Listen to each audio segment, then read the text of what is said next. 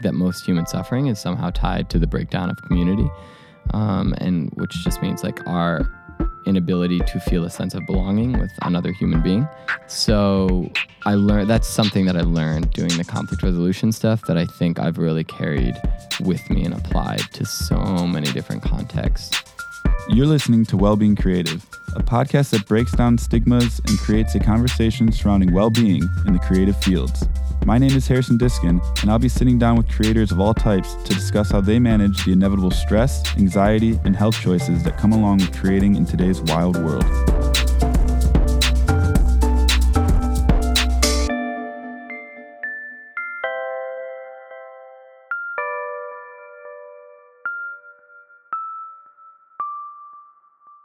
Hey, it's Harrison. Welcome back to Wellbeing Creative, recording out of the Foundation Studio inside the Foundation Hotel in downtown Detroit.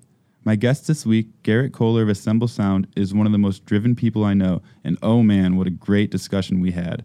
Because of Garrett's radiating passion for what he does, our talk lasted well past sunset, and every minute is filled with valuable takeaways, as I know we tapped into some untold territories for him. We spoke on everything from bidding to bring the X Games to Detroit, time spent practicing conflict resolution around the world, and his time as a warship leader. My friend Garrett is just full of insight, and I'm so excited to share this second episode with you.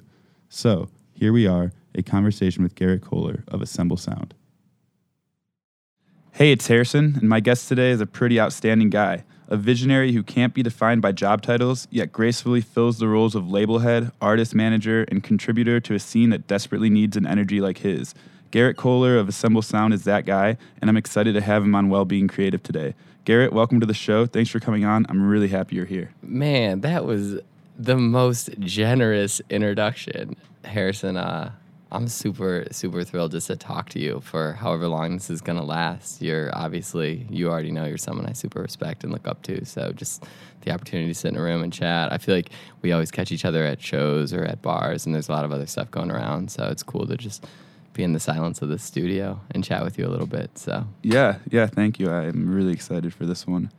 Let's just kind of jump right into it. You came to Detroit from Chicago, and the X Games kind of brought you here. Yeah, sort of. It's weird to hear it said that way, but essentially, it would have been like November, December of 2012.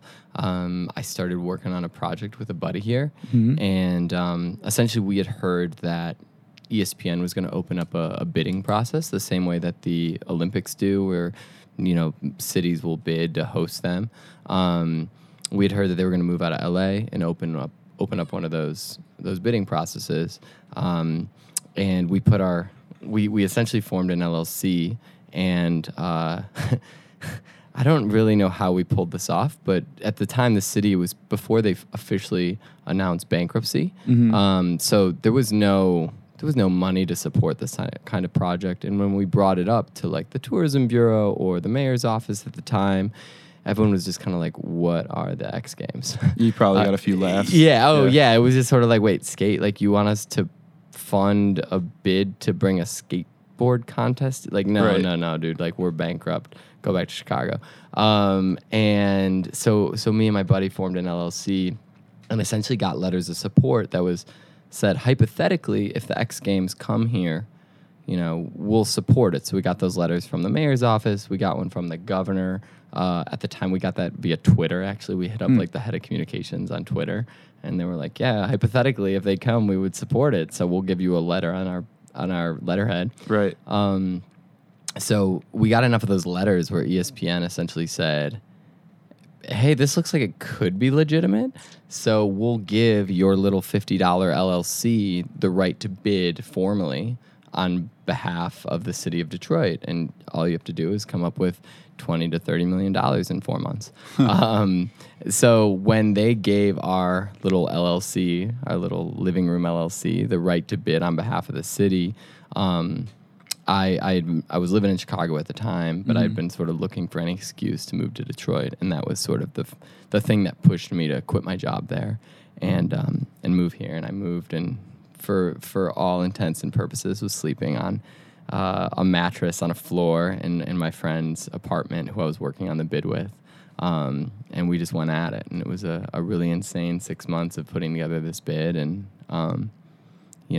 we came down to us in Austin. We were finalists and lost. Yeah, but it was cool. Yeah. So, what does that loss mean to you? Like, how did that affect you? It was like the whole thing was so wild. It was my first time really working. I guess the word is entrepreneurially. I don't know if that's the word. But I'd quit my job, and I'd kind of worked in a couple different fields in Chicago.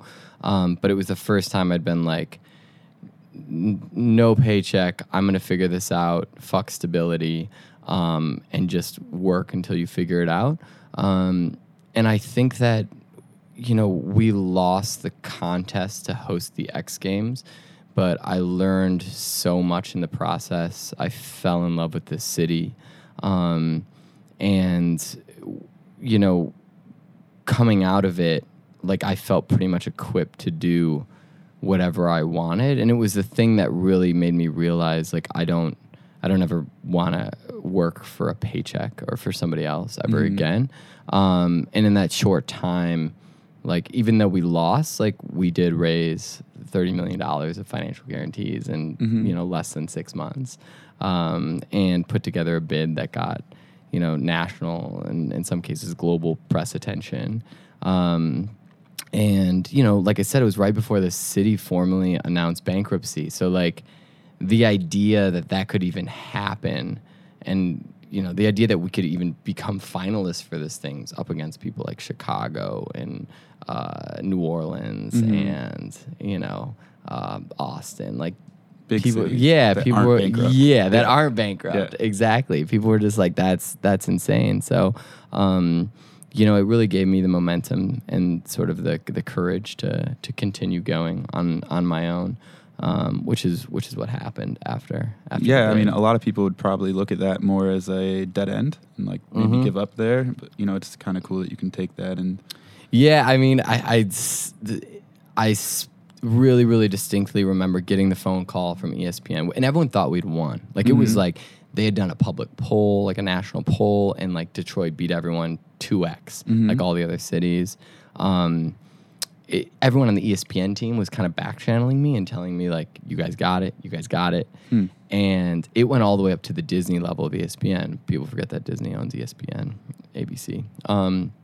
So it went all the way up to that level, and that's where the decision got made. So when I got the call, I had kind of got a feeling maybe the week before, because like we were like, if we won this thing, they would have called us already.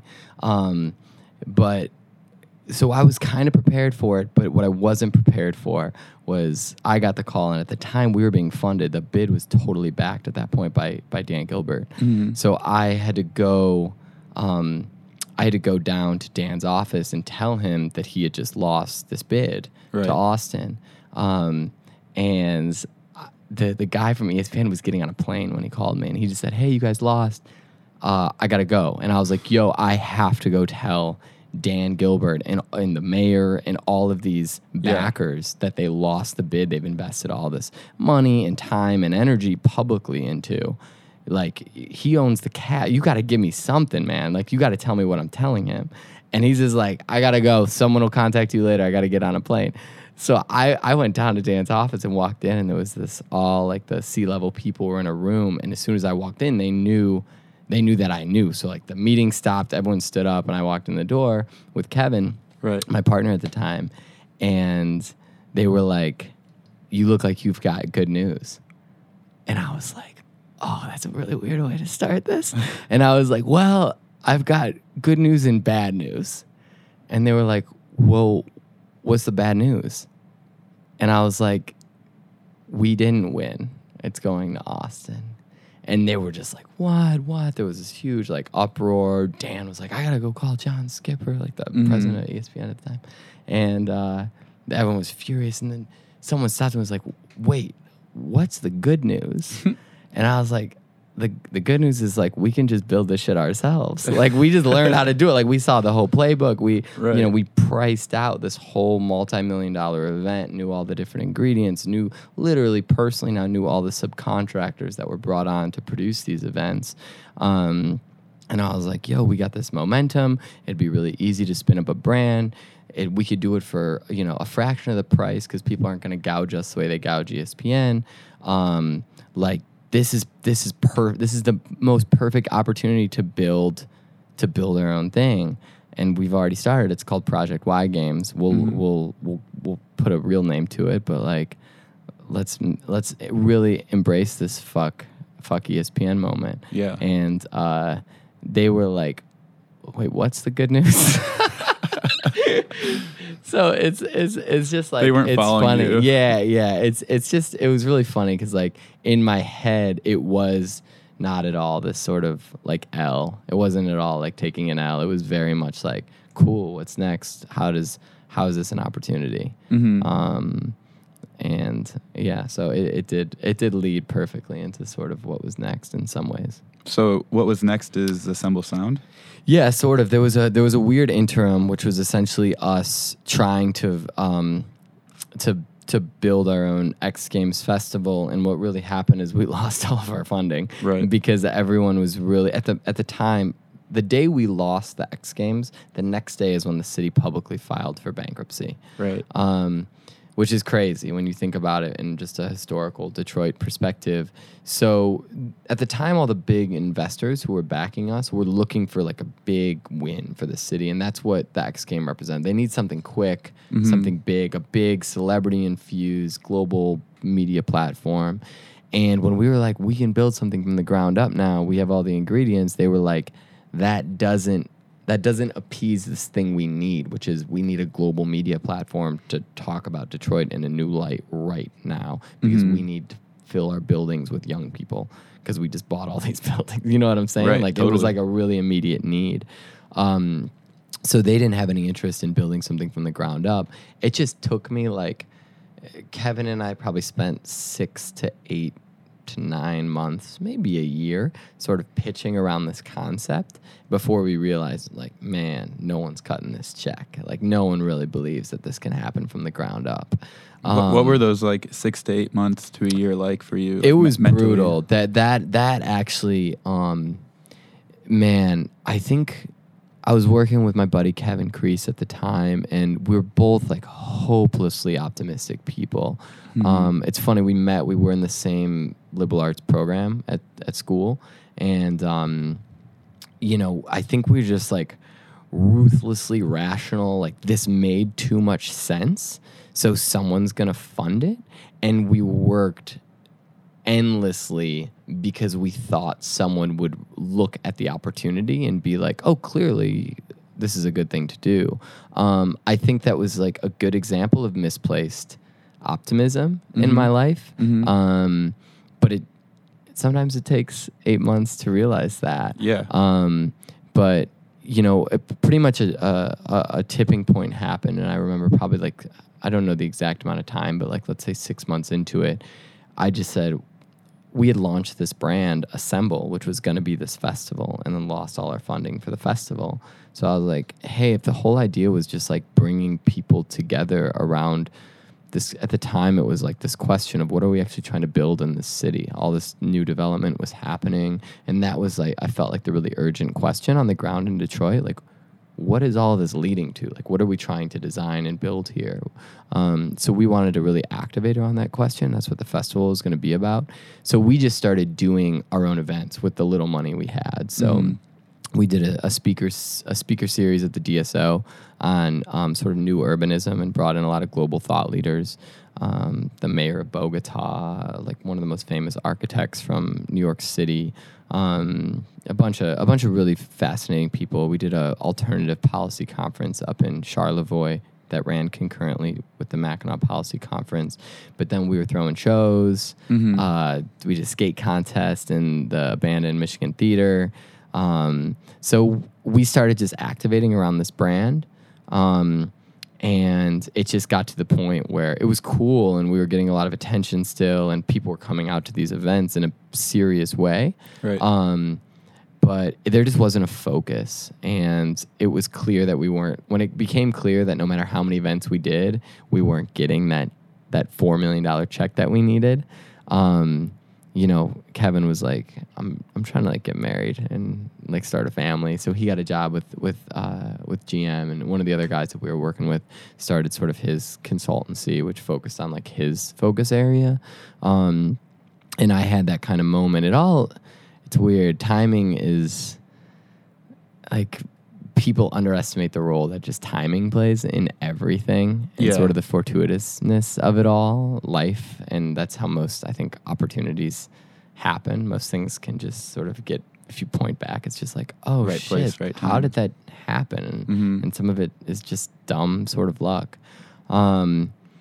Or however you see. What's some advice you have, just to go off on a tangent here, what's some advice you have for someone who's, needs to like trust in that? Yeah, I think it's like, I'm thinking about advice in the context of, I think one piece of advice is be careful what you say no to.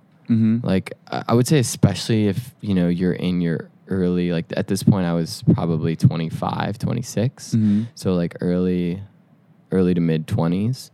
You could probably say this at any point in your life, but, my brother had really imparted this awesome piece of advice on me, which was like, say yes to everything, especially when you've sort of like moved to a new place or mentally to a new place in life where you're like trying to get into new things. You just have to, and build new relationships. Just whatever you do, whether it involves like getting up or staying out 2 hours later than you would want to because of a bedtime, or going to a part of the city that you're not used to going to, or taking on an unpaid job that you feel totally unequipped for. Like, just say yes. Did you do all three of those things? At some point I've done all three of those things for sure. But I think like saying yes to things that you would traditionally maybe not say yes to. And then just remembering that like you might not realize the value of a certain moment or a certain one of those yes moments for like 6 months. And then something is going to happen 6 months after that moment where you'll look back and you'll be like, oh, the only reason this happened is because I stayed at that club for 2 hours later, or 2 hours longer than I was going to, because my friend wanted to introduce me to their friend who booked shows at a venue in New York. That's a really weird example, but it's just like, you don't, like, everything shows up, it seems, 6 months later. So what was that moment for Assemble Sound where you had that right place, right time moment? Yeah, I mean, I think it's like, I remember I got introduced to this kid Brent Smith, who was in this rap group Pasalaco, and I'm not even sure how we got introduced, but it was sort of like, I remember being super busy at the time, and someone was like, you should get a meeting with this guy. And I was like, you know what, I'm gonna make time, like, I'm gonna go. And we went to Woodbridge Pub, I remember, got drinks, and he said, hey, I've been working on this album with this group, Flint Eastwood, who I remember seeing like a year or two before play a show. And they were like, he was like, we're this rap duo. Flint Eastwood is this sort of like pop chick, Jax Anderson, with her brother Seth, who produces everything. And we did this collaborative project that doesn't really make any sense, but it could bring a lot of people who've never been in the same room together. Do you want to help do something for the album release? And I'd thrown a couple shows that were more tied to skate contests, but I'd never really done a show just on its own, like promoting a new album. And I remember just being like, yeah, this sounds interesting. Like, let's try it. And I love music and I love throwing events. And, that's the event that then led to, me meeting Seth, who is, one of my business partners now, who I started Assemble Sound with, because Seth is Jax Anderson of Flint Eastwood's brother.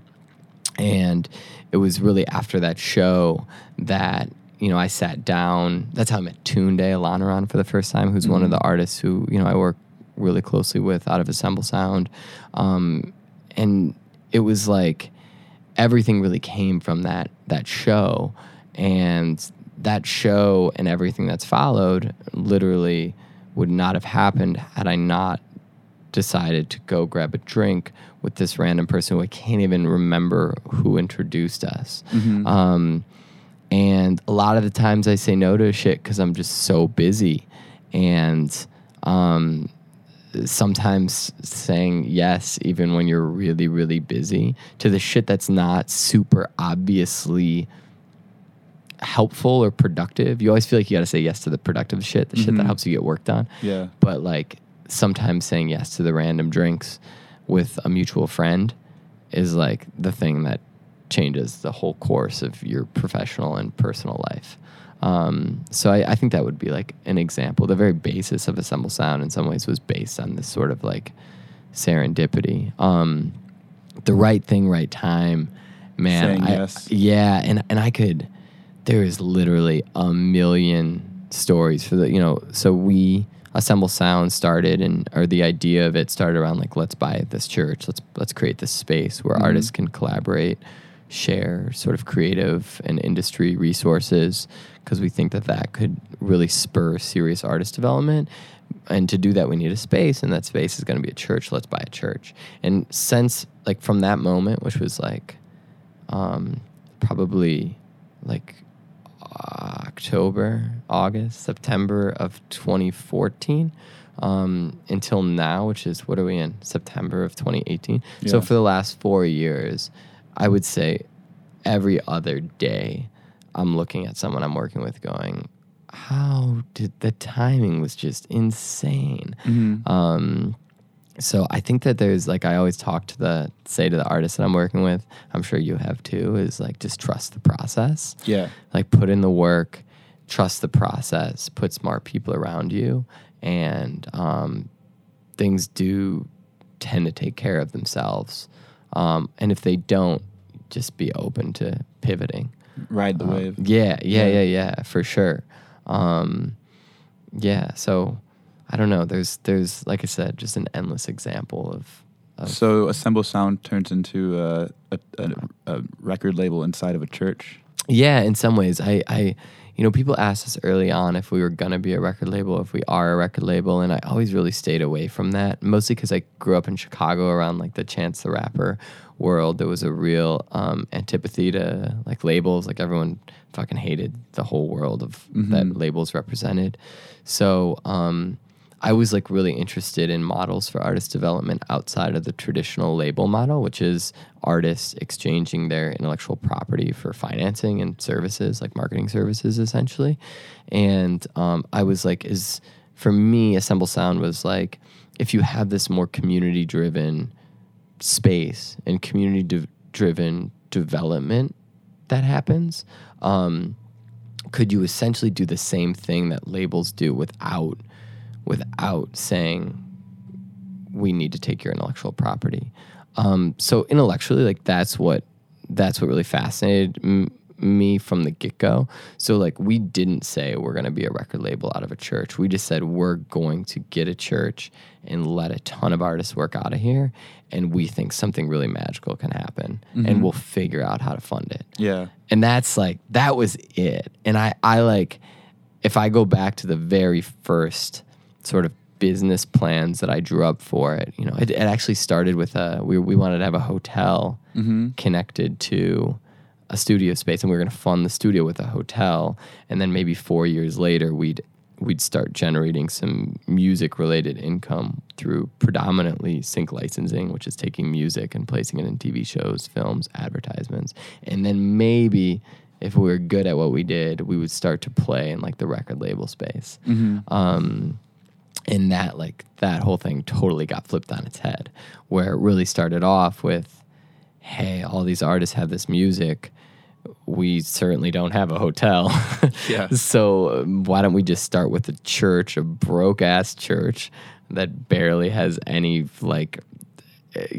functioning amenities, but it's got a couple rooms we can put these broke-ass studios in, and we'll just start inviting artists into work, and we'll take not only the music that they represent, but also music from all over Metro Detroit, and we'll get non-exclusive rights to pitch it for sync licensing.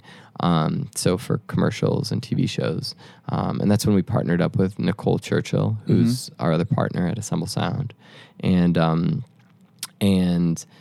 really everything is developed from that sort of core balance of like community-driven artist development, of just artists sharing a space and resources, and then like the sync company, the sync licensing company. And now, as we've worked for like 3+ years in this space, we've seen some really cool shit happen on the artist development front. You know, we've artists who weren't touring the country are now touring the world and playing major festivals and, you know, charting on indie radio and getting put on major Spotify playlists and getting big sync placements with national brands. Like, this shit actually is starting to happen. It's at a small level, but like it's happening. And well, the sync licensing seems really interesting and kind of cool with your view on it. It's, before, you know, you were here in Detroit, it seems like maybe a lot of these companies that are based here, specifically the car companies, were taking, you know, sync license deals from artists around the world, and you're a big advocate for kind of sourcing localizing. It locally. Yeah. And honestly, we've like barely scratched the surface. Like, it took us in the same way that like when I went into places at the beginning of the X Games and started pitching them on it, they were like, what is this skateboard contest? Like, when we went in and started pitching the Detroit music thing, people were kind of like, that's cute. That's like a nice charity thing. But like, we work with LA. Like, we work with New York. Like, that's how we're cool. And then we went out to LA and we're like, here's what we do. We're from Detroit. And people were like, this shit's awesome. We'll take this. So then we built up a portfolio work with LA clients and then went back into car companies and stuff. And we're kind of just doing that now.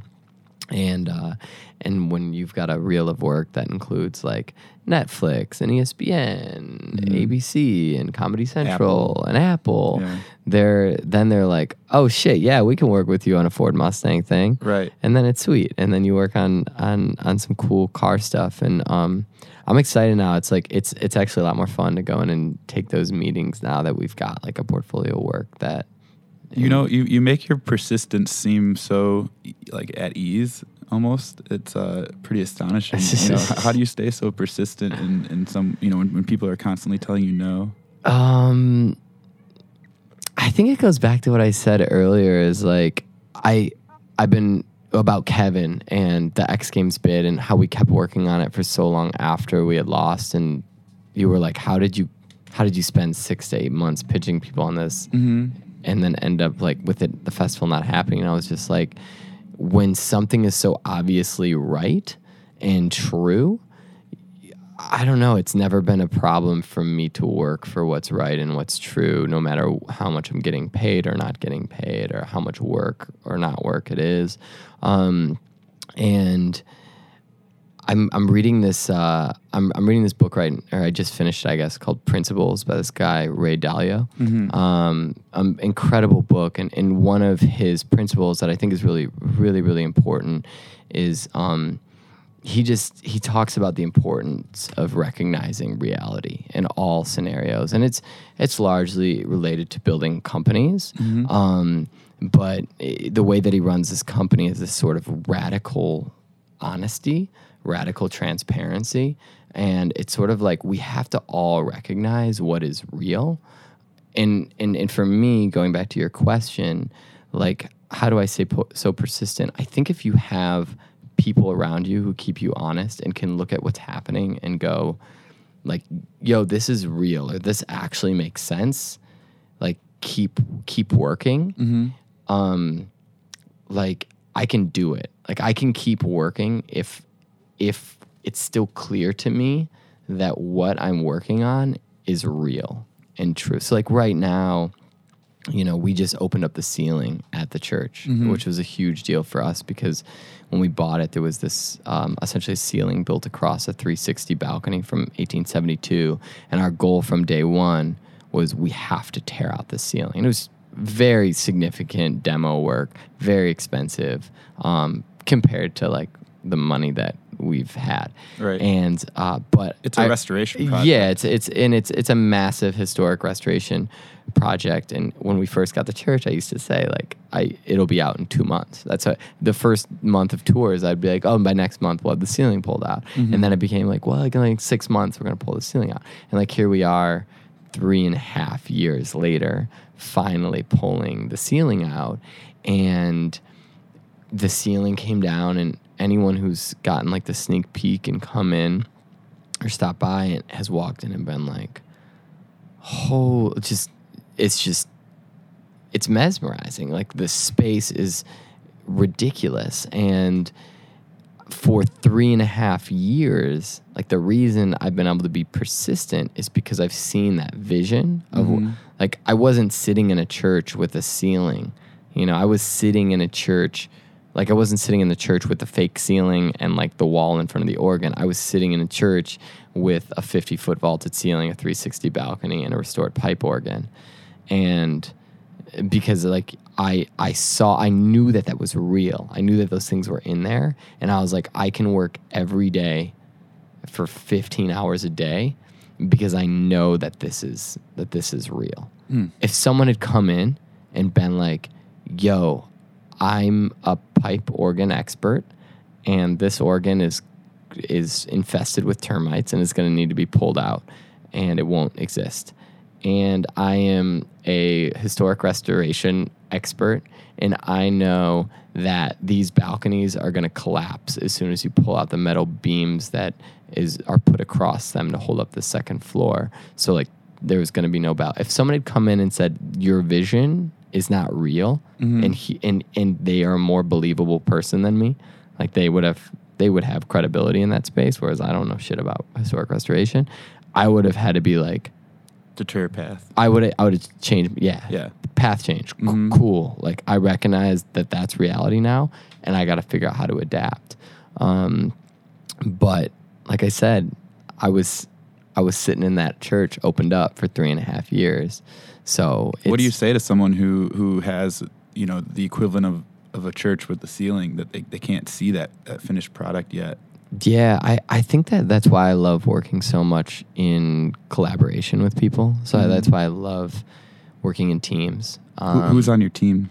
Yeah, I mean, it's awesome because I think this is probably one thing that you and I both have in common is like you get your hands in so many different things that like you have different teams for different things. But the core team that every day is at Assemble Sound is myself and Nicole Churchill, who runs our licensing, and Seth, who is sort of like the music director, main producer. And then there's Shackleford, who is sort of our design content guru, like just a brilliant creative brand content person, just brilliant.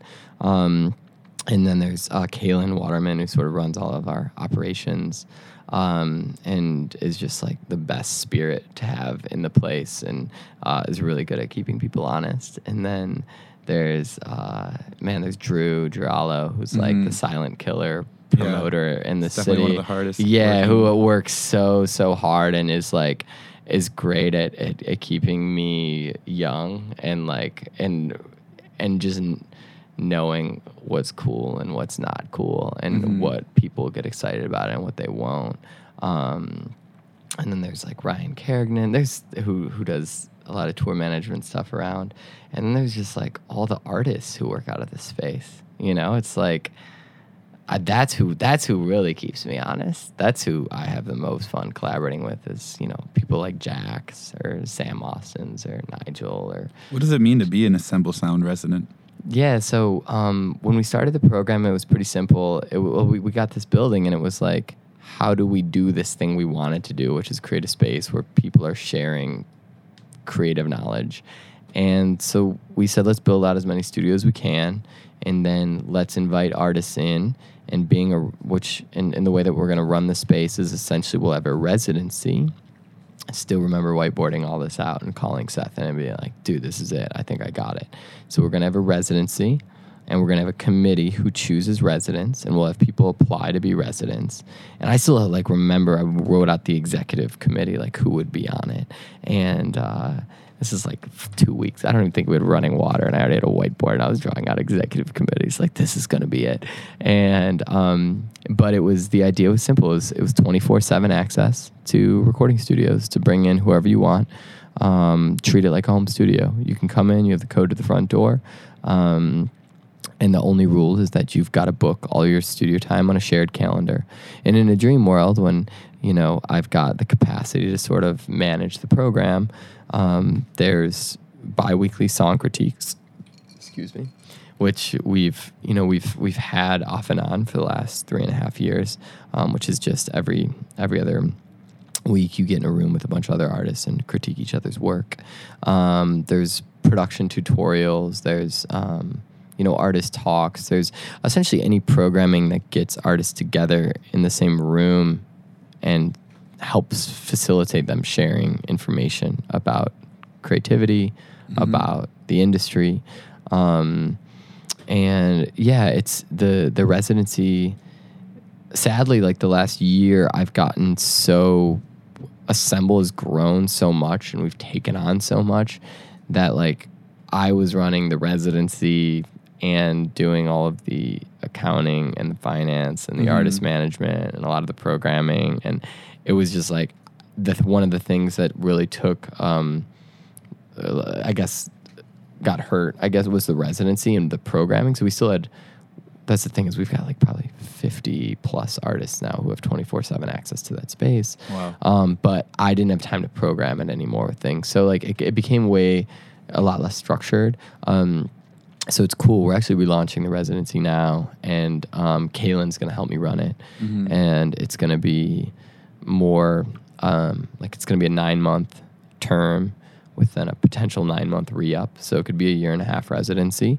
It's going to be a lot more structured, and there's going to be minimum studio requirements. So if you're there, you got to work like a minimum 25 hours a week on music. We're really, is that normal in the music industry? I mean, Seth is so mad about it. Seth's like, dude, it should be 40 hour a week minimums, period. Right. And this is like free access to these artists. Yeah. I mean, in most situations, you have an artist who is trying to get like a studio time, and they're looking at it probably by the hour. They have to pay for it. Yeah. So that's what's. This is like the opposite. People love, we have had some really cool people work out of that space. Some more prominent artists, artists that listeners would know, all the way down to high schoolers that you've never heard of. What makes the vibe of that place conducive to like any artist working there is that there isn't this sort of like economic exchange of money for time. It's just you come in and your own, like if you're here, there's one rule, and that rule is you have to be working.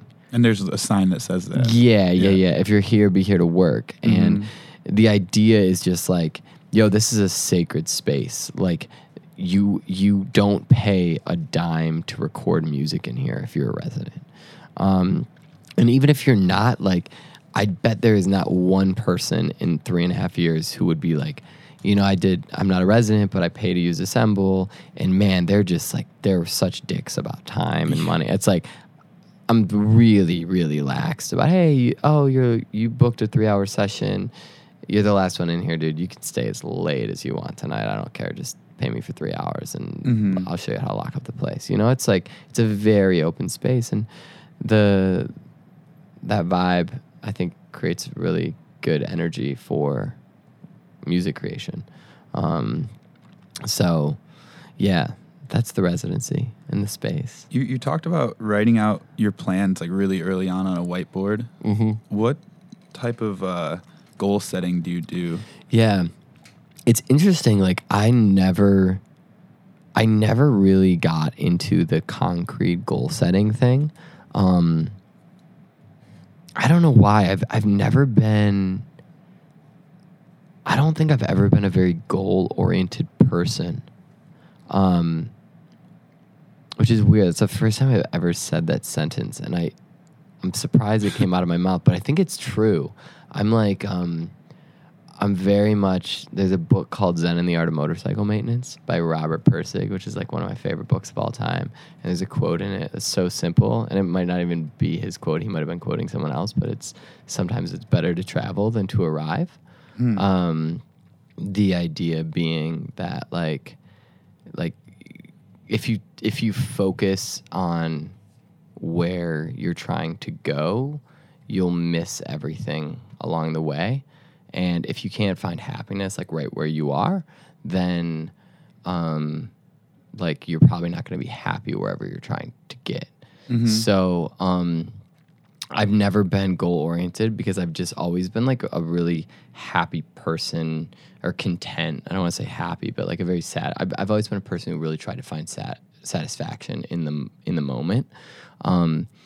That said, I did really, like, about a year and a half ago, I met Paul Saginaw, who's one of the founders at Zingerman's, and out in Ann Arbor, Delhi. For listeners, it's a really famous deli restaurant. Restaurant empire. Yeah, I mean it's like a $60 million annually a company that it's cooperatively owned. There's like 13 different owners, and but the whole thing is really driven by this visioning philosophy they have. So the last like year and a half, I picked up a book on visioning, and I've been really into this idea of creating visions for yourself and your life, and then creating shared visions. So in the case of the company, just to give an example of what this looks like, the partners all wrote their own sort of visions of what success looks like 5 years from now. So it's literally like a letter. Like you date it. Like I think when we did it, it was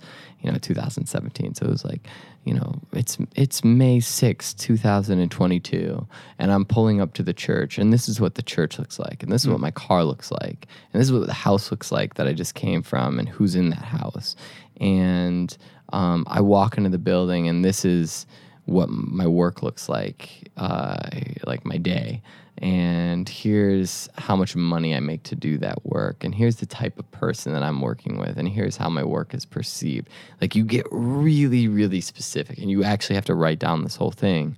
And then in the case of the business, what we did then is got in a room, and we were all like, let's share our visions with each other. And it's this really amazing moment of like, and it's your ideal vision, right? It's what your definition of success is.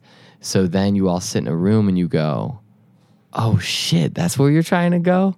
Like, oh man, that's cool, but I am not into that. Like, I did not think that that's where we were trying to go. Or it's like, oh, I didn't even think about that. I want that to be in my vision. And then we constructed this sort of shared vision. And it's a good... that sort of visioning process and actually defining what success looks like at any point in the future. It can be 5 years. It can be like, you can do it for like this podcast. Like we could have sat down at the beginning and been like, hey, what would this, if this is successful in an hour, how do you feel? Or like, what do you want us to have talked about?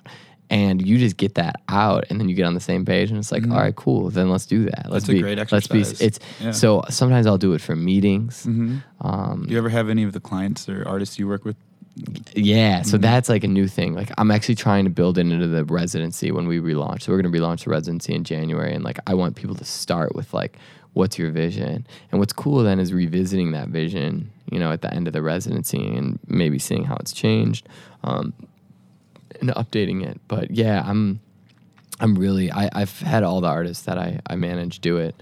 And it's been really interesting because with some of them, it's like they come back with almost like not enough. It's like, oh man, we got to dig deeper. You inspire them to. Yeah, it's like you gotta dig deeper and figure out what you want, because like it's really hard for us to create a process that you can trust, that we can all trust, if there's no vision for where we're going. And I think that's tough for a lot of creators. Oh, it's so they just want to tough. create. They just want to create. Yeah. Exactly. So the rest is like a second thought. Yeah. And I think part of like what I'm learning right now is trying to balance those two things, right? Is like visions can change. They're not written in stone. To me, I just think they're really good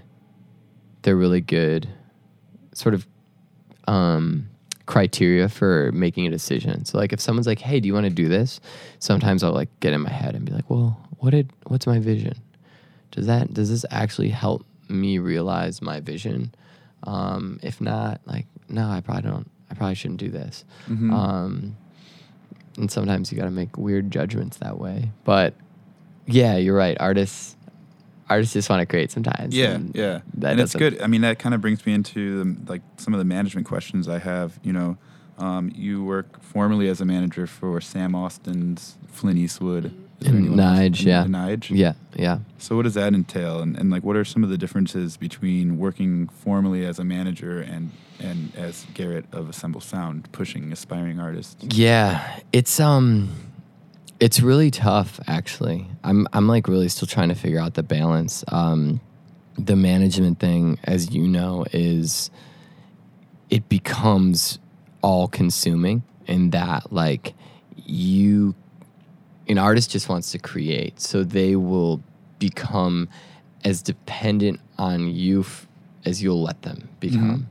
And I'm still trying to figure out like what my role is in relationship to these artists, because if you know, they'll just give you everything because they're just like, if I had my way, I would just sit in a studio and make music, and then maybe like go out and shoot some videos, and the budget would be as big as possible. Yeah, exactly. Yeah. So it's been like, actually, so I've been managing now for like a year, and it's been probably the most challenging thing that I've tried to do in the last decade. Mostly just because of the time that it takes and the emotional investment. Like, you ride that roller coaster, and as any artist or creative knows who listens to this, like, you sort of have to live in the anxiety, in the instability of the creative life. And as a manager, I have to, like, I already had that for Assemble, because Assemble's like my own little artist career in some ways, you know? Yeah. But then now I have it. I have to live in that with all the artists that I work with. Yeah, I mean, what do you do when an artist has a bad day, or when you're having a bad day and so is your artist, you know? Yeah, no, I mean, that's, it's actually something I've been working on. Like, this is a very sort of real present thing for me, because like we have, there's a lot going on right now at Assemble Sound, and I've found lately that like I've been, my moods have just been a little bit more unpredictable than they normally are, that I'm used to. I should say, like, I'm finding out parts of myself that I didn't even know really existed, in terms of just like my propensity to maybe get frustrated, which never really happened before. And I'm really just like trying to figure out what is my role in relation to an artist that I'm managing, that I'm working for, right, as their manager, when I'm feeling that way and they're feeling that way. And I think one of the things that I actually like is that it's a job. So like, when I'm acting as the manager, like, sometimes when you're not in a good mood, you still have to show up for work, and you have to, like, you know, make the sub, or you have to deliver the pizza, or you have to like finish the spreadsheet. And that's just like, you know, have worked really hard and been blessed to like be able to do this on my own and work for myself for a long time now. But like, I still have to show up and do shit that I don't want to do, because that's work. And sometimes I've realized that being an artist manager is like, man, my problems suck, but right now my job is to take care of this artist's problems and not be a dick about it, because for me to be like, yeah, man, you money's tight right now. Well, it's tight for me too, so good luck. Like, I would be being bad at my job, and I should be fired. You know? So I think part of it is just like remembering it's a job. But I think the flip side of that is like, artists who are not my clients, when they come to me with the same thing, and I'm dealing with artists who are my clients, and I'm frustrated, and like shit's going on in my work life, and I'm frustrated, and like an artist comes to me and they have an expectation that I will act a certain way, I found lately I've had to get just more honest with people, and I would, there was one way to say it, which is like, oh, I have to be a dick to people. And it's like, no, I'm going back to this Ray Dalio's like principle of just like being real with people, which is just like, hey, I don't have the time or the emotional capacity to have this conversation with you right now. Or like, I don't have the time or emotional capacity to even listen to the song you're trying to play me. And it has nothing to do with you or your work or your worth. It's just the reality of like our relationship right now is like, this isn't work for me, so I don't have to do it. And if I say yes, I'm gonna be fucking anxiety riddled laying in my bed tonight, and I don't want that for myself, and you don't want it for me. So you learn to set boundaries, respectfully. And, you still make people feel important. Yeah, boundaries. Yeah. I like, man, I'm telling you, the brutal reality thing that Ray Dalio preaches, I'm like such a believer in now. Yeah. Which is, I'm just like, let's just all learn to be more real with each other and have the faith that we can all, like, we have the capacity to handle the truth, even when it's a hard truth. Because like I feel like real human growth happens when we just like have that exchange, even when it's uncomfortable. I'm sure you've heard a song and you're like, oh, I wonder who lied to this guy and told him it was good. You know, like, on the radio, my even. God, like, I've been the person. I've probably been a person to lie. Right, you know? right. Man, I'm. You know, it's like, yeah, and I'm sure people have lied to me along the way. You know, and told me that something was good that wasn't. But yeah, I just like I'm trying to get into like the radical truth game. I like that. But it's tough. It's very tough. You have like a background in conflict resolution. And yeah. How do you think that plays in? Well, go a little bit into your background with conflict resolution. Yeah, I mean, it's pretty simple and mostly academic. So I did philosophy undergrad for the first like 2.5 years, and then was like really sick of being. So I did philosophy and religion, and then got really interested in religious violence. Which is a weird thing to be interested in, but I was kind of interested in like why people believe the things they believe, and sometimes the way to study that is like looking at the people who believe things so strongly that they do outrageous acts in the name of those beliefs. So I got interested in violence, religious violence, and went to Northern Ireland, and started studying the conflict between Catholics and Protestants, and the Irish and the British in Northern Ireland. And just kind of got obsessed with conflict resolution, and got sick of like the theory side of philosophy, and was just like, it was kind of like applied philosophy then. And I started doing a lot of field work, working with like paramilitary groups on both sides of the conflict there, and then went to the Middle East and did some stuff in Israel-Palestine on the conflict in and around Israel and the Palestinian territories.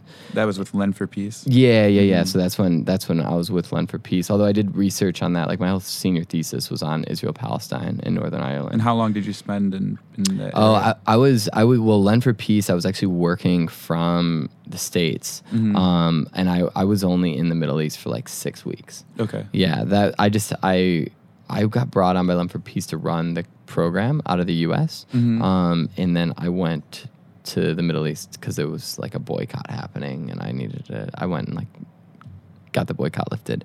Was like what I got essentially brought on to do. It was Lend for Peace was an organization started by 2 Jewish Americans and 2 Palestinian Americans, and the idea was to raise capital for Palestinian small businesses, because economic inequality was like the one thing they could all agree was not helping the conflict there. So I got brought on to be like Switzerland, like the neutral, the fifth party. It's a tough place to be in that conflict. Yeah. I mean, it was that was, I guess like it's a very, that conflict, the time I spent there, even 6 weeks there was like just mind or world changing for me. And also I spent about 8 months in Northern Ireland. And like really a lot of fascinating things that I think I probably apply to like my life now. I think I really learned the importance of empathy, and which sounds like a very like cliche, shallow thing to say, but I think that a fundamental truth that I believe about the world is that I'm a liberal, and my definition of that is just that I'm opposed to like human suffering. Mm-hmm. That's it. That's all. That's the only thing I apply to that word. And I think that most human suffering is somehow tied to the breakdown of community, and which just means like our inability to feel a sense of belonging with another human being. So that's something that I learned doing the conflict resolution stuff that I think I've really carried with me and applied to so many different contexts. And then the other thing is in conflict mediation, there's this whole concept of nonviolent communication, which, I can't even talk about it theoretically anymore because I don't remember most of the book that I read, but I do know that like every day, the one thing I really try to do, whether I'm talking to an artist I manage or a coworker or my girlfriend or my parents, is, listening and communicating from a place of empathy. And the way to do that is by acknowledging that that perception is reality, which is literally like when someone comes to you and they're upset about something, usually what happens is like blame immediately gets placed, and then someone gets defensive, and it becomes this sort of, did you do this? Did you not do this? Should you have done this? Should you not have done this? As opposed to just like, how do you feel right now? And it's like, oh, you're hurt, or you're upset, or you feel undervalued. And that's real. Like, you can't take that you away. can't take that away from somebody. So like, even if I didn't mean to cause you pain, you're feeling pain right now. And I've felt that before, and that's terrible. It's the worst. So like, even if I think you deserved that pain, it's like, fuck. When someone comes to me and they're upset or they're frustrated or they're feeling anxious, it's just like, I don't need to make any judgments. This is real. And how do I interact with people and communicate with people in a way that always first acknowledges the reality of their feelings, before jumping into like the truth thing, which is like, okay, what's real? But what's real is always how someone feels. Yeah. Yeah. And then we can look at like, It's all feelings. yeah, we can disagree about, Facts situational things or physical facts. things, Physical things. But at the end of the day, I think, going back to conflict resolution, which is where this whole conversation came from, that sort of method of communication, I am like really have continuously for the last decade really tried to make a part of my professional life and my personal life. And I think I'm just like a much more stable person when it comes to like my interacting with other people because of that. It doesn't mean I need to take on your pain or take on your happiness or like there's separation. It's just like acknowledging it every time. You can understand it without carrying it on your shoulders. Yeah. So my business partners hated it. I had a weekly meeting called the feelings meeting.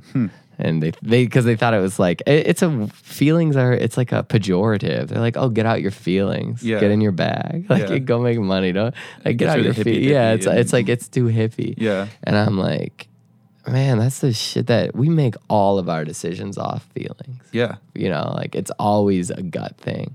So like, I just think they're the most, if you go through the world denying people their feelings, like you're probably gonna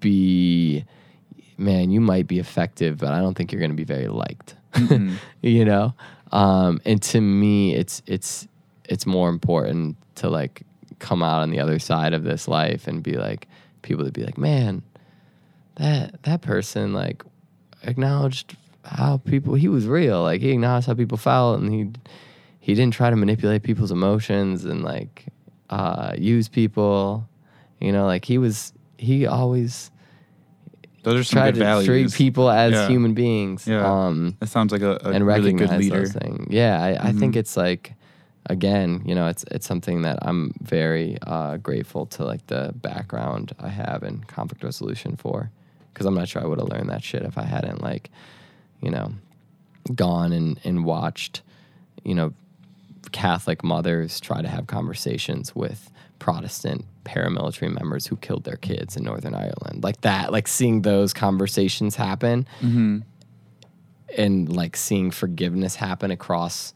like those lines is like, man, if I can't deal with like a fight at work, what does that say about who I am? You know?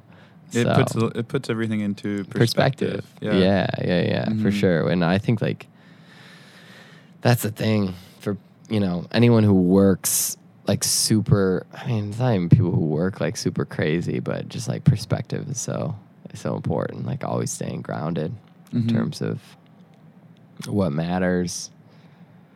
I would say that you fall under that category of people who work like crazy. How do you ever disconnect? I know like part of your personal mission statement states that you try to stay off Facebook during work hours. Yeah. What do you? Oh what's my God, I forgot about disconnecting that. for I you? did. I had that one. I put that one up when I was maybe at Groupon. I totally forgot. That's like Yeah. on my LinkedIn or something. Yeah. How do I disconnect? I'm like actually really, really, really, really terrible at it. Like really, really bad at it. Because I find so much joy in my work, there's never like a reason for me to disconnect because I don't even feel like it's work. So I should say that I'm probably unhealthy in that way, but I'm learning how to take those moments instead of doing like a week-long vacation which a lot of people do. I like really try to go running 3 times a week, and like when I go running, I just like put in music and I don't try to think about shit. And I've been trying to take back my mornings. So like at least on the weekends, instead of like drinking coffee while I sit down on my computer and start work, I like drink coffee and read a book and take notes. And that book doesn't have to be, it can be about work, but it doesn't have to be about work. But it's just sort of like creating this sort of like sacred space and time within the insanity of like a 16-hour workday, 7 days a week.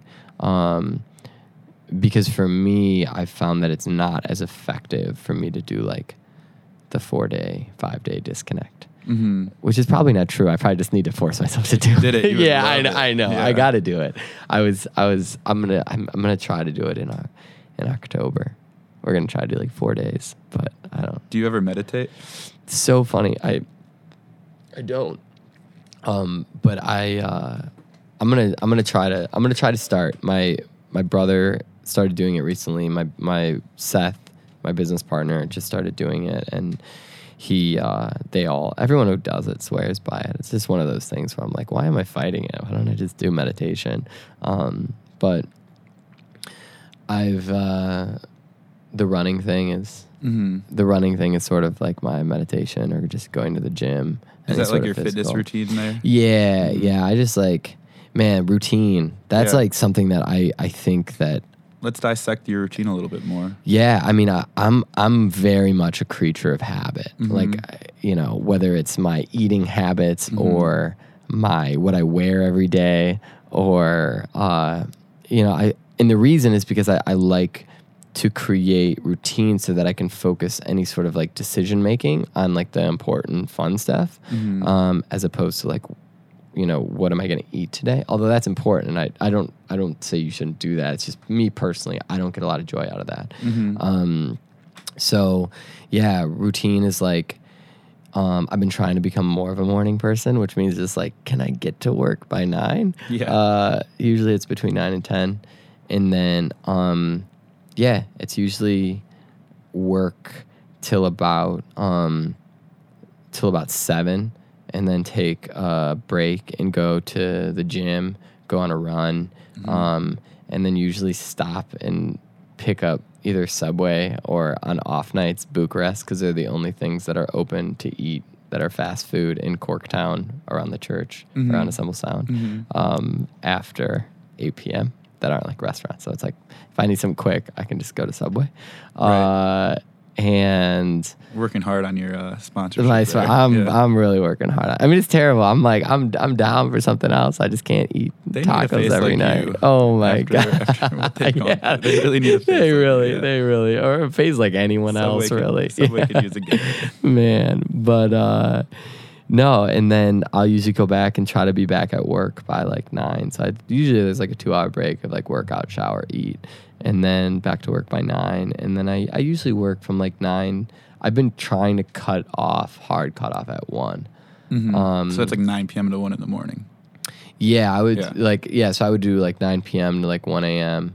and then shut down, go So home, that's after read a in full bed. work day. Yeah, Yeah. and then go home and then read, fall asleep, wake up and try to be back at work by 9. So that's like, I would say like a 9. My dream is like, this sounds sick, but right now my dream is like a 9 a.m. to like, if I could get it from 1 a.m. to midnight, I'd be happy. It's like a 9 a.m. to midnight, and then, yeah, which is like a terrible goal, but like right now I'm okay with it. I know I need to do that for probably like 2 more years. Yeah. And then I can get to a more routine schedule, but like we just got too much shit right now. Yeah. So if I get in a good groove, develop a good routine, create some space for like spending time with people that I love within that routine, then hopefully shit'll be good. But What's some advice you would give to someone who's trying to work as hard as you? don't do it unless you really love it. Yeah. Like that's the thing, is I like actually love doing it. I love doing it. I even love doing it though when I worked at companies. It's like before I even worked on my own shit. I don't know. I'm like, what would be advice that I would give is, one, I would say don't do it unless you're wired that way. But give yourself an opportunity to see if you're wired that way. So like figure out a way to make work fun.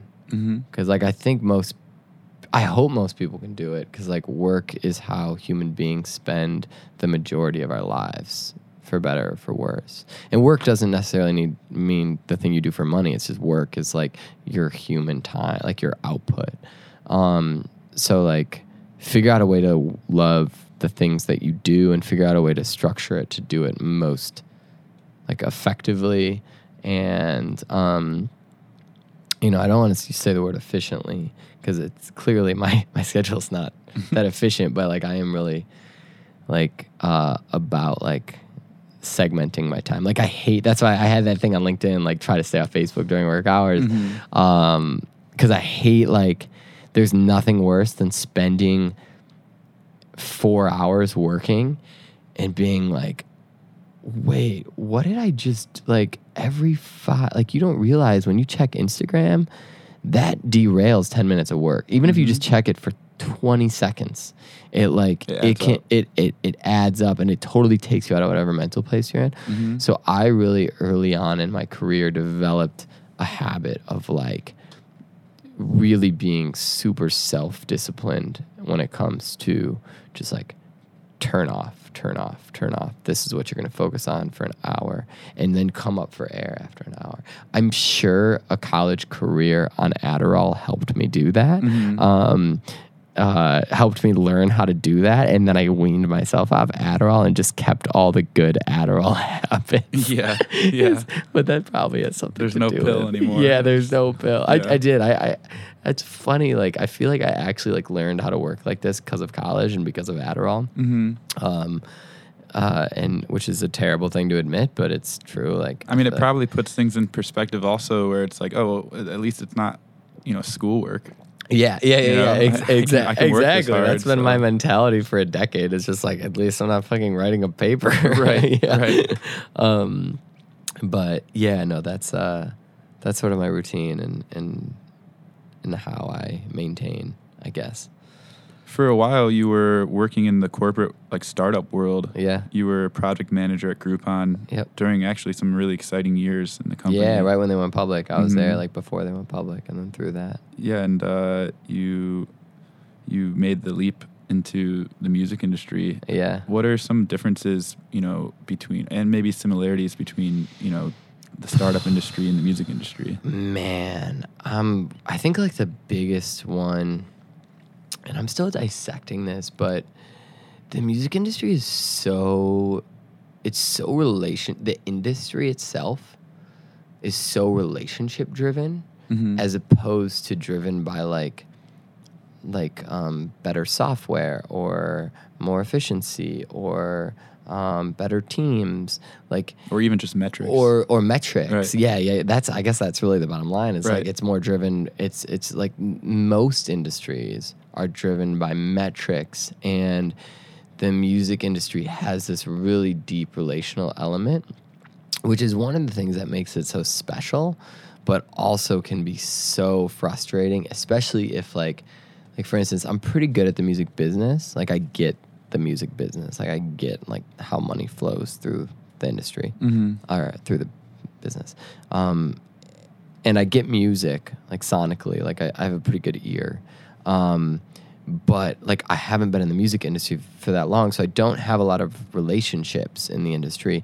And it's like one of the few industries where you can really get the business, you can really get the underlying product, and maybe even be really good at making that product.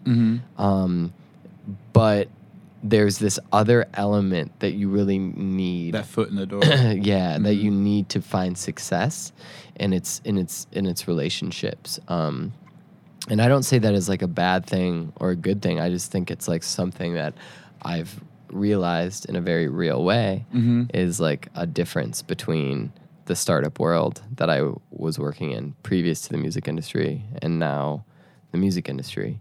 So knowing how important that is, how do you build those relationships? Yeah, I mean, slow and steady, and you trust the process. And I don't for better for worse, I probably don't focus hard enough on that. Because I'm such a believer in the artists around me and their work, that I think if we keep working, like the relationship part will just happen. The relationship part, the thing that sucks about the music industry is the relationship part feels very transactional. So even when you don't there are people in the music industry, like you and I is even a great example, right? Is like we could do business together. Like we could have a transactional relationship. I don't think we really ever have. We've done a couple things together, but nothing that'd be like product related. Formal. Nothing like revenue generating. Right. You know what I'm saying? But it's always this sort of weird undertone to relationships in the music industry is like because relationships are so much more important in the music industry, there's always this suspicion of like, is this transactional or is this real? And sometimes I hate that because I'm like, that probably goes back to Ray Dalio's principles of radical truth, And I think you can usually tell, you can right? feel it. There's a gut, but like sometimes when I meet the people and start building relationships with people who also have real transactional value, and I'm actually like, yo, I fuck with you in how you do your work. Like, please fuck with me. Right. Because you're like you and what you do could change. You have to really could make my that. career. Yeah. And it's like that's such a it's a weird feeling. Right. Where you're like, yo, I really respect you. This actually has nothing to do with the fact that like you could playlist one of my songs and change a career for an artist. Right. Like that's not why. That. Yeah. And then sometimes you're like, yo, I respect you so much that I'm just gonna ask you because like I think that what I'm doing has a lot of integrity and is honest and genuine, and that I really respect you, and like this, I don't give a fuck if you choose to do this or not do this, but you doing this will help me in a very serious way. So please do it. And that is like, that is such a tough, I want to get to the point where I can just say that shit. Right, face to face. Just face to face and just be like, And it's cool. You Mm-hmm. can say no because it might jeopardize your work. Mm-hmm. And I want you to just be able to explain that to me.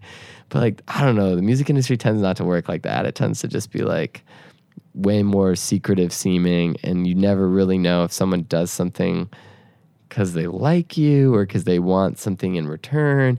And it's just, I don't know, it's not very principles based in the Ray Dalio sense. Yeah. And you know, that can suck a little bit. But I don't know. It's really cutthroat.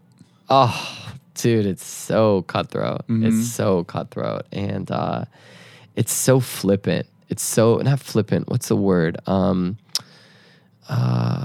the word for like ephemeral, which is just like, you know, someone like your phone can ring off the hook for a week, and then like As soon as something you need else that call. happens. As soon as you need that call, your phone is silent. Yeah. And no one will answer your phone calls. Yeah. And I've like really tried to internalize that from a really early point. Like I've, you know, my buddy was a music supervisor on LA, chose music for big commercials and films. And he took a break for personal reasons. And when he was out of the industry for like a year, he said it was amazing. He realized he had hundreds and hundreds of friends. And he said it was like 3 people who would return his phone call when he was out, like when had he was nothing to gone. give. He had nothing to give. And Work-wise. he was like, I never thought that I would be that person that happened to, because you always hear about that in the industry. Right. And it was the most drastic wake-up call when I stepped away, and it was like, whoa, none of these people give a fuck about me. And I think I've like really tried to keep that in mind, like for my own personal like mental health. Like a lot of these people probably don't give a fuck about me. And I don't want to have to build transactional relationships. I just really would prefer to work with people that I actually give a fuck about in the music industry, because it's a big ass industry. Like you can find a lot of people who you really care about and respect. There's as many, this is not a statistically proven truth, but there are 2 great people for every asshole in the music industry. Maybe 3. I like to believe that. Yeah. It might be the opposite. I'm not I think, sure. yeah. I mean, I don't want to do the calculations. Yeah, but yeah, I'd yeah. like yeah. to believe that. Yeah. So I'm just like, I'm really focused on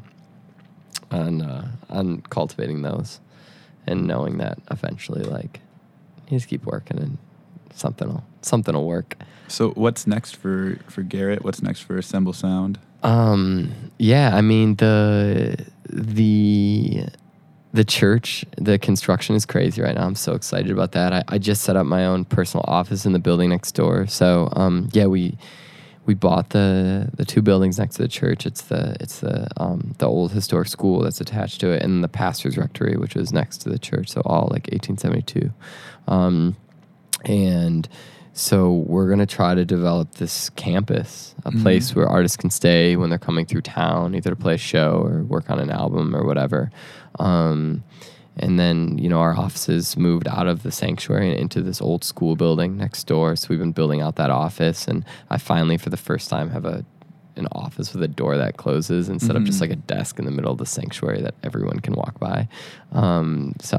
That's next for me, is closing the door of my office, which is like the nicest thing. Yeah. And then, rehearsal space downstairs. And we've built out a couple studios already downstairs on the first floor that are as DIY as they were 3.5 years ago in the first building. But then the sanctuary is getting opened up, and that's going to be the core residency building still. So we're going to have 4 studios in there, but they're going to be, it's just like going to be the most beautiful place. And it's going to have the capacity to do essentially live recordings. So we're going to be able to do performances that we record. And I hope to get to the point where we're doing those like once a month or once a quarter. And the idea is like to have that be a special thing. Like when Assemble Sound opens the doors to the public to come in and experience a show there, I want it to be like it's not like going to a venue for a intimate. normal show. It's very intimate. It's very intentional. That's like a very very important word to me. So it's like it's not transactional. I'd never want to do shows. The people who put on shows and do that for a living, it's like that is the hardest part of the music industry to me. Like if you do that, and I say that because Harrison does that. That's what I do. Yeah, that is the hardest shit, and that takes like, oh my God, it's just so unstable and crazy, and this always anxiety, and it's just such a roller coaster, and I just cannot survive in that world, and I know that about myself. So I just want to be able to, whenever I open my doors for a show, I don't care if there's one person in there or 300, which will probably be like the capacity.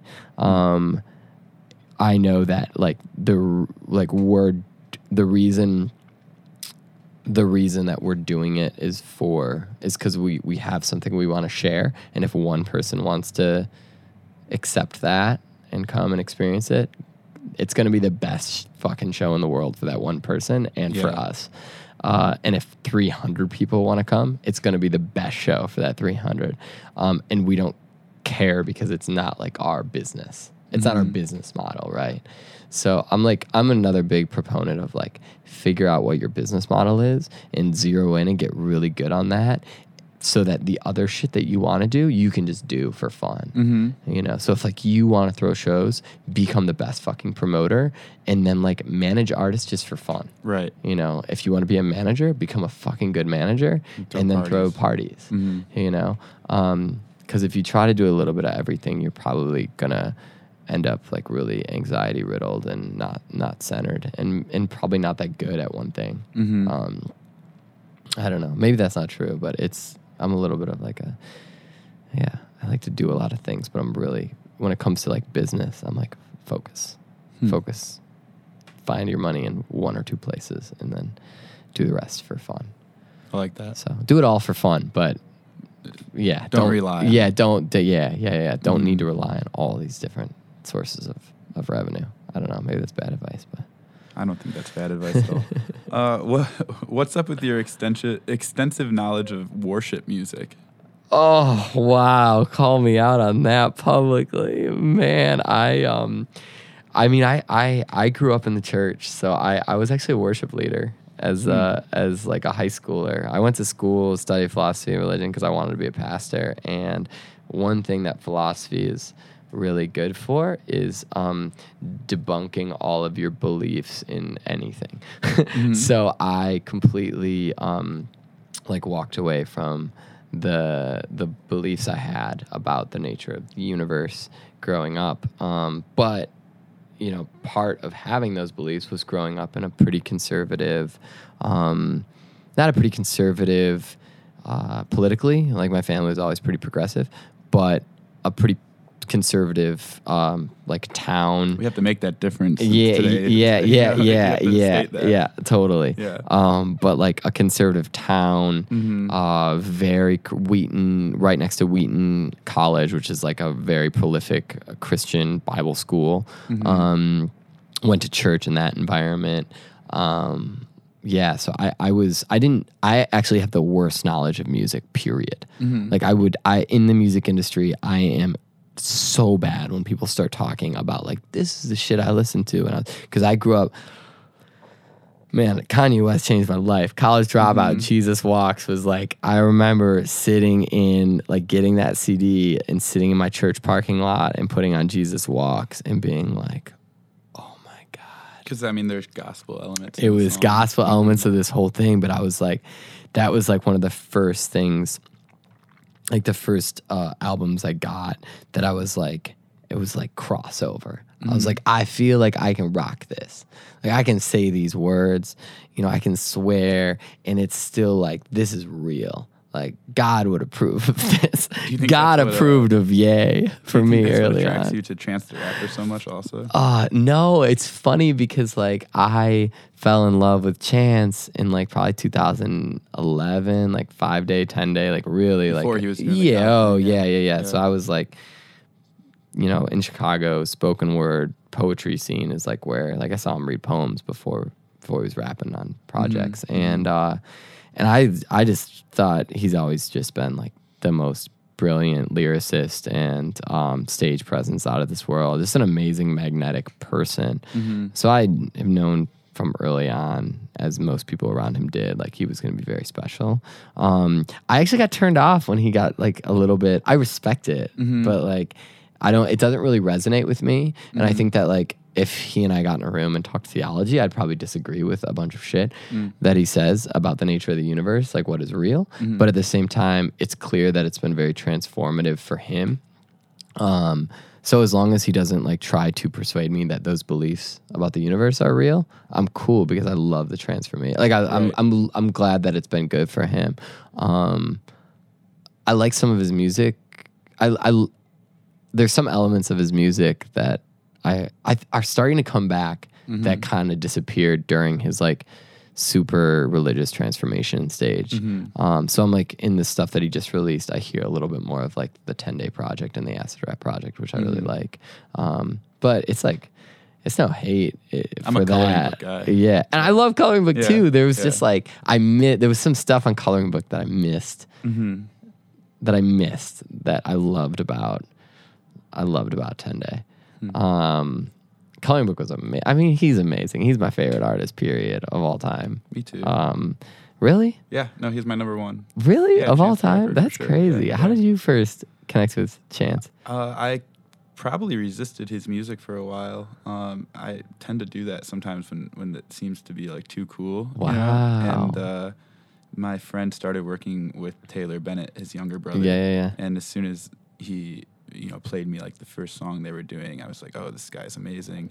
And then I just started listening to Chance, who has a similar voice. Yeah. I'm just a huge fan. Yeah. Did you get pulled in like during like the Coloring Book era, or was it before It was right that? before Coloring Book. Okay. Yeah. So I mean, I am Wow. like in between Acid Rap and Coloring Book, but for me, it's still just. I mean, also I think him bringing God into his music has helped me connect more with my spirituality. Interesting. Wow. That's really, really interesting to Yeah, me. yeah. And that's also, that's cool to hear. I'm glad that he's doing that. I think it's really important that, And I'm like a Jewish guy, and he's Yeah. totally, Yeah, totally not. But just, you can. It's there's something that's so real about his connection and what he's praising in his music. That Yeah. it's kind of like it's almost emotional.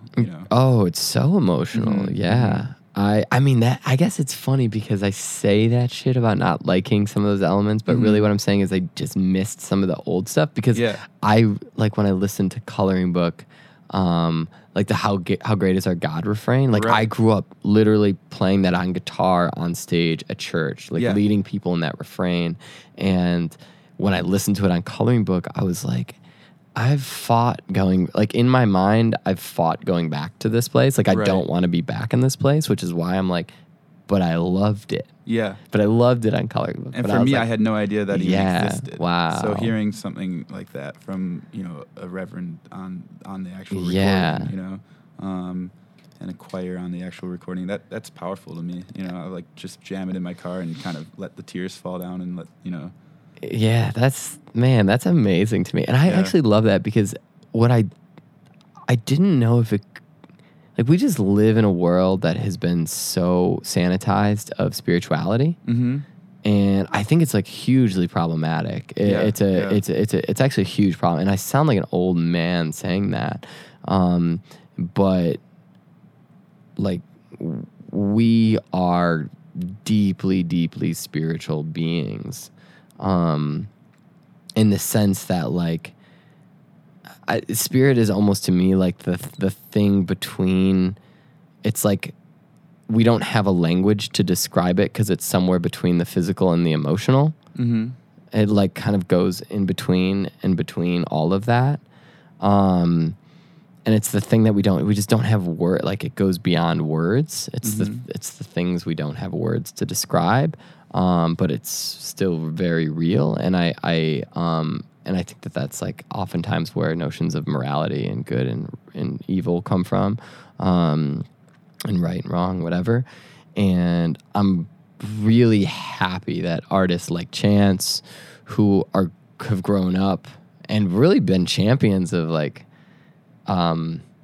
elements of not even secular, but like sort of can coexist in worlds that are like have nothing to do with can coexist between the two worlds. Of like, we can be religious and then being super hedonistic, right? And are really honest about that duality and are interested in injecting like public discourse with elements of spirituality. I just wish it wasn't always dripping with like the language of like old religious language. You know, like I'm like interested in how you take someone like Chance and that energy and like what he's putting out in the world and like package it into sort of not package it, that sounds wrong, but like how does it start new conversations? Sounds like a manager's yeah, it does. No, but I mean, like, how does that start new conversations as opposed to like reintroducing people to churches that are so broken, right? Or institutions that are so broken? Is like, and it's those connotations that will restrict that music. Yeah. You know? So I'm like hoping, like, what I hope as someone who doesn't share Chance's faith, I'm hoping his music pushes his faith and the institution behind his faith as opposed to pulls people into it. I hope it does both in some ways, but like, you know, it's cool to me that you connected with it. Oh yeah. And yeah, that'll have to be a longer conversation. Yeah, for sure. We can do a whole other episode on that. Yeah. Wow. Well, that's great. As we wrap things up here, I want to give you an opportunity to share anything that we didn't touch on. Man, we touched on way more than I thought we were going to touch on. You tapped in. Yeah. You really tapped in. It's been a good one. Man, I could go on and on, man. That's the fun basically part, we got to right? keep our eyes on the Assemble Sound Camp because it sounds like there's some really great things coming out. Man, and I'm so excited, to be honest. Like, I hate... There is this notion of like the Assemble Sound Camp, and there definitely is. There's people that like I work for now, you know, artists I work for. But like we're about to relaunch this residency, which means we're probably going to bring in like 10, 15 new artists. That's what I'm excited for. I'm excited for the shit that I haven't even heard yet. Right. Like we just brought in this one girl. She'd never been in a studio before. Caleb, the intern, brought her in. Did one track together.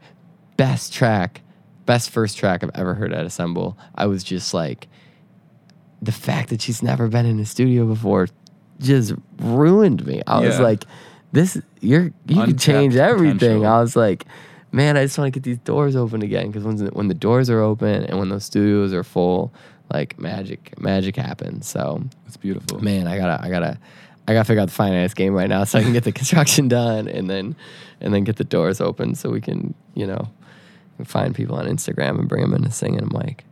Well, Garrett, I think you dropped some really priceless knowledge in this conversation. Nice. I'm really happy about it. That was great. You got into my head. I never said that I'm not a goal oriented person. Like, you brought that out of me. That's you are pretty goal oriented. You just call them visions. Yeah, maybe. Yeah, it's semantics at that point. Yeah. You're right. You just call me out of my bullshit. You're like, no, Garrett, it's goals. You call them visions because you're fucking hippie. Thank you so much. Man. Thanks for having me, man. This is great. I knew this one was going to be fun, so I was really. Where can people connect with you? You connect with me on Instagram, Garrett Kohler, or I do the Assemble Sound one too with some friends. So at Assemble Sound is probably the best way to do it. Slide into your DMs. Slide into the DMs. It's at Twitter. Cool. Instagram, all the normal places. Garrett at assemblesound.com. 2 R's, 1 T. Will get you into my inbox, or info at assemblesound.com. Yeah, that's it. That's great. Thank you. Yeah, thanks, Harrison. Appreciate it, man. Yeah, brother. Amazing.